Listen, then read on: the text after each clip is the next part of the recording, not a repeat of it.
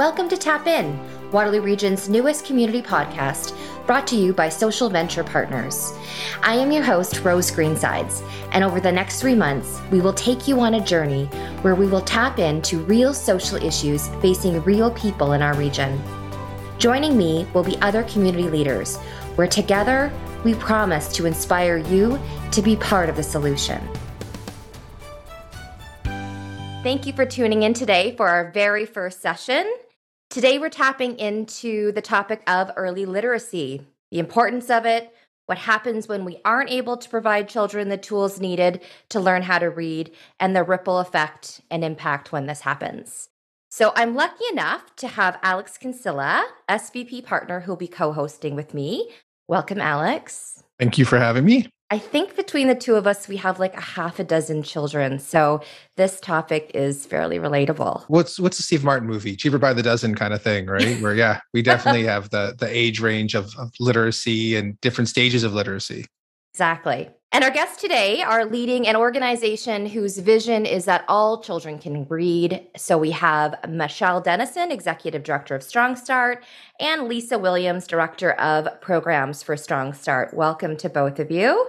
Thank you. Thank you. So maybe we'll just start, Michelle, with getting you to give us sort of a lay of the land before we dig in deeper. And I'm thinking about the word early, actually, and that can mean a lot of different things to a lot of different people. So can you give us an idea of what early relates to? I'm assuming there's some critical ages that we need to be aware of when it comes to early literacy. Certainly. Well, early means at birth, and some may argue that it's even pre-birth, but if we think about at birth as early, our babies' brains are developing at a rapid rate. In fact, they make 1 million neural connections a second. And so every interaction that we have with our babies face-to-face, using language, reading with them, singing with them, talking with them, is laying those neural pathways towards literacy and language later on. And the more parent or caregiver talks with their baby, sings with their baby, and has those face-to-face interactions, the stronger those neural connections become, and the easier it will be for that toddler, preschooler, and school-age child to draw on those pathways as their brain continues to develop. What happens when that doesn't happen? So I'm imagining Alex singing to his baby and, reading to his baby and things going well, in primary and secondary school. But what happens when we're not able to do that? I'm assuming there are some health implications, social implications when we're not getting to children at that early age. Can you talk a little bit about some of those statistics? Certainly. What happens when they don't have those rich interactions is that without that stimulation, the child is not developing vocabulary. They're not hearing rich language. And so when they get to school, they are not as ready for that experience as other children who have had those rich language and literacy and pre-reading experiences. So for example, children who are coming from low-income backgrounds, research shows that they will have heard 30 million fewer words than children who come from higher socioeconomic settings, where perhaps they've been in childcare and early learning environments where parents or caregivers read to them, model reading, have rich dialogue with them. They don't have the vocabulary. Actually, a child's vocabulary at age 5 is a predictor of their vocabulary in grade 11. 90% of our brain is developed by the time we're 5 years old. From birth to 5 is the most rapid time in brain development in our lives.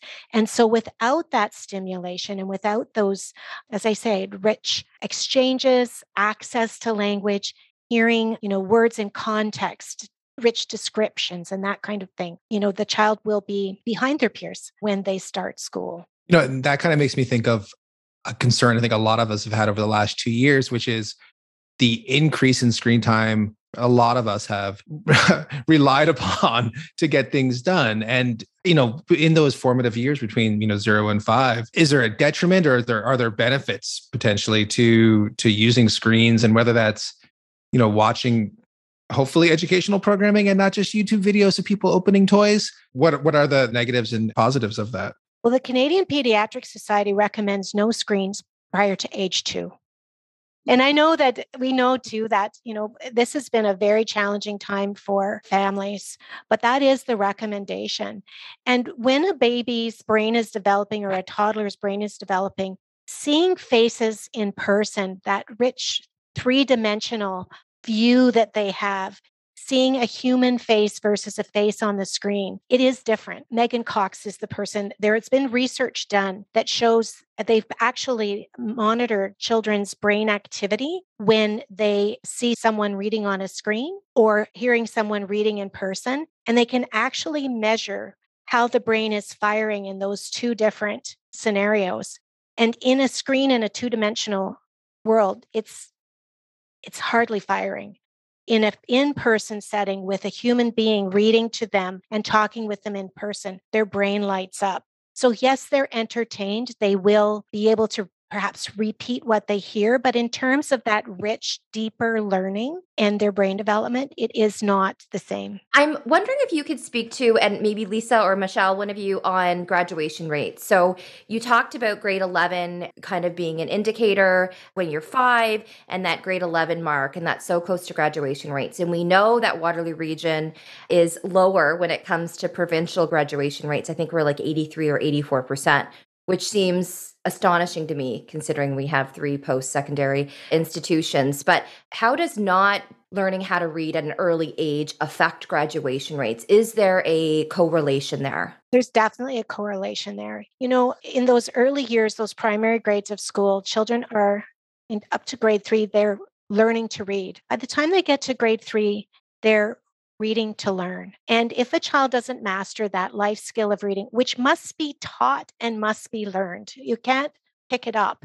You might learn to speak English, but to be able to read and understand and comprehend, you really do need to be taught and it needs to be learned. And so, as soon as a child struggles with reading and their learning begins to suffer, then other issues emerge like low self-esteem or low confidence. If they can't do what the other kids are doing, or they can't access the information that they're supposed to be understanding and remembering and being able to use and apply, then every area of study is going to suffer. And when a child or a youth where their confidence suffers, then other things start to creep in, like behavior issues, perhaps mental illness, or that come from low self-esteem and other things. But we really do become vulnerable to not completing high school if they can't pass their courses, get their grades, do what their peers can do. And I think that's where it all, when they lose that and they don't believe that they can do it, I think they really do become susceptible to not finishing. And I would add to that the level of proficiency that's required for graduation really does start in that early literacy in those early years, in developing those literacy foundational skills and building on those over time. And when that time is delayed or that gap is created and more time is spent on building on skills that maybe should have been already mastered, it places a real stress on the child in terms of their social emotional well-being, their health, their interactions with their peers, their sense of belonging, right? Their sense of knowing that they have a place and that they are connected to the people around them. So oftentimes what happens by the time there is a situation where a child is in high school and that proficiency is required, there's been such time already passed where that gap has grown. It becomes more and more challenging for that child to be able to access the supports that they need and really be able to get that support that they require to be proficient to graduate. So with, kind of going back to that, not to harp on screen time, but with that, but one of the concerns that I've had friends who have younger children now say with that is they're worried about things like dyslexia or other issues come around that affect literacy. Does using screens kind of sometimes hide those things? How early can things like dyslexia be discovered? Dyslexia signs of dyslexia can be very evident early on. And I think with caregiver and a support team and a school system, for example, those conversations can start quite early in terms of some of those milestones that are just not necessarily being demonstrated by a child. And it could start with their oral language and being able to understand language in terms of either receptive or expressive language.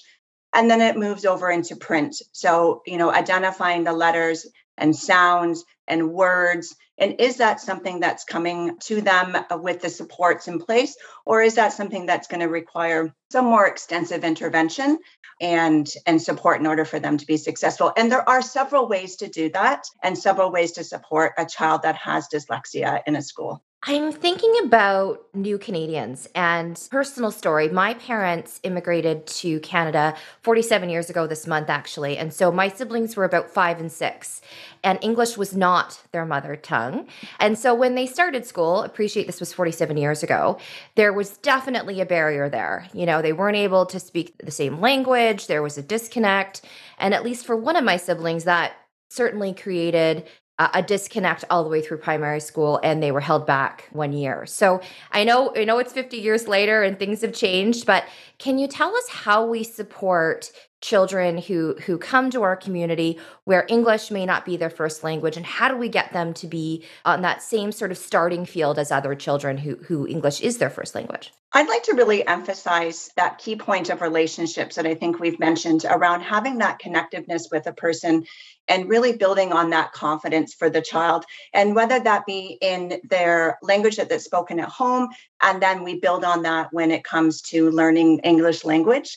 So really building that confidence in that child so that we know that they're a learner as a whole, talking about topics that are of interest to them, that they can share and show excitement for, and then building that into the language experience, into the learning of the language experience, and making sure that that is there, because it's really crucial that there's trust and safety in that learning experience. Are there other ways that, we talk about early literacy? If you're a parent who has, like, how do you support parents who have moved here, who English is not their first language? How do you support them with literacy at home with their children? I could maybe speak to that and draw a couple of examples that services that Strong Start provides. So our Get Ready for School program targets primarily children from low-income backgrounds and children who are learning English as a second language. I can say in our Get Ready for School program in Waterloo Region, each year there's nearly 50 languages spoken among the children who attend that program.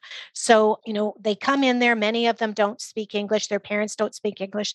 The first thing is we encourage parents to talk to their child in their mother tongue. Build that vocabulary. That vocabulary in either language is really key for them to be able to express themselves and access information later on. So in this program, the children learn the sounds each letter makes.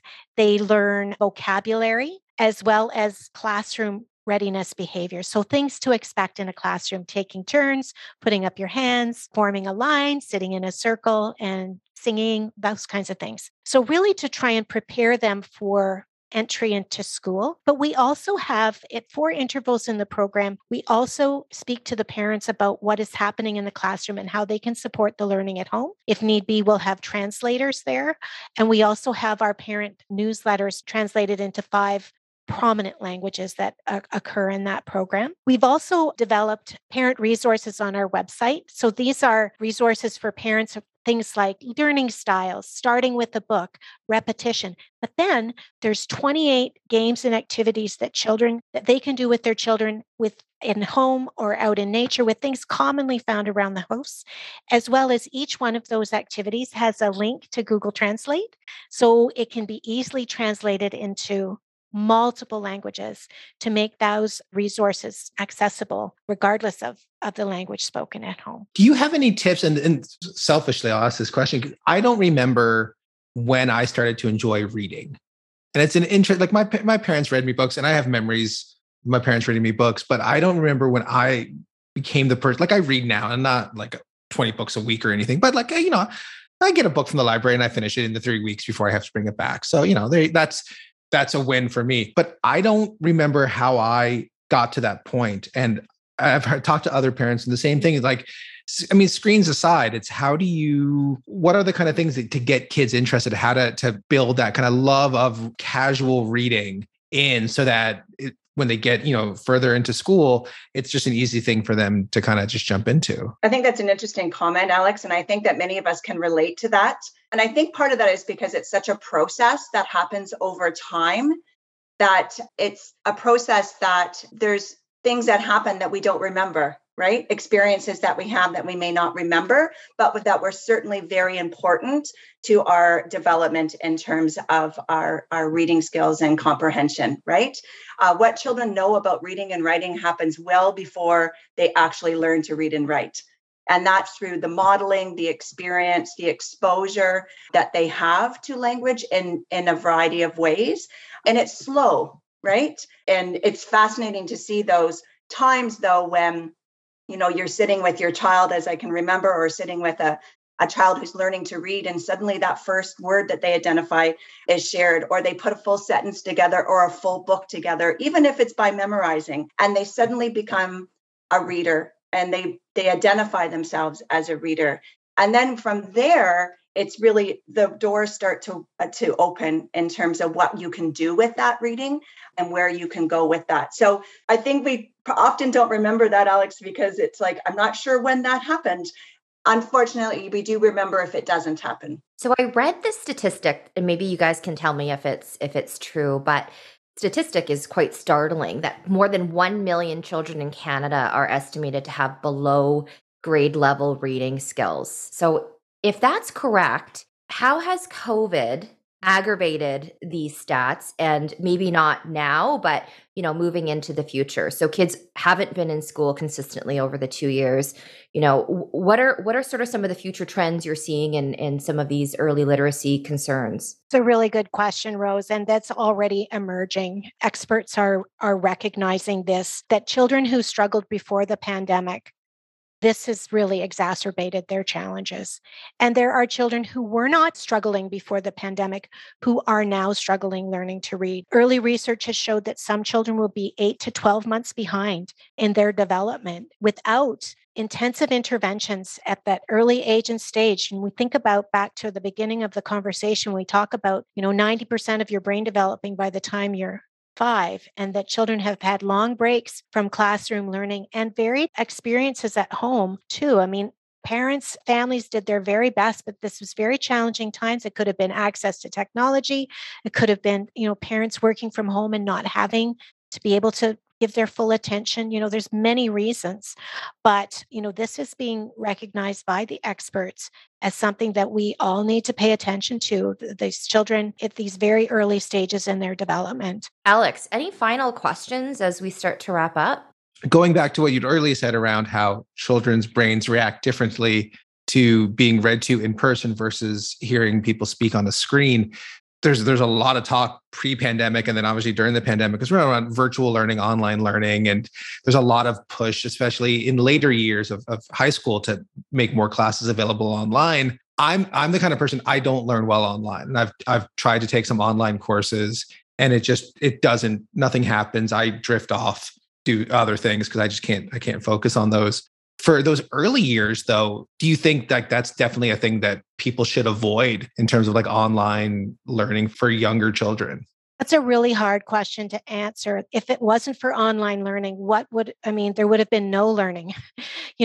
Technology is here. We have to live with it. We live with it. Children enjoy it. I think moderation is the key. But to your point, there's a professor. She's quite a well-renowned professor. Her name is Dr. Marianne Wolf. And you'll have greater recall.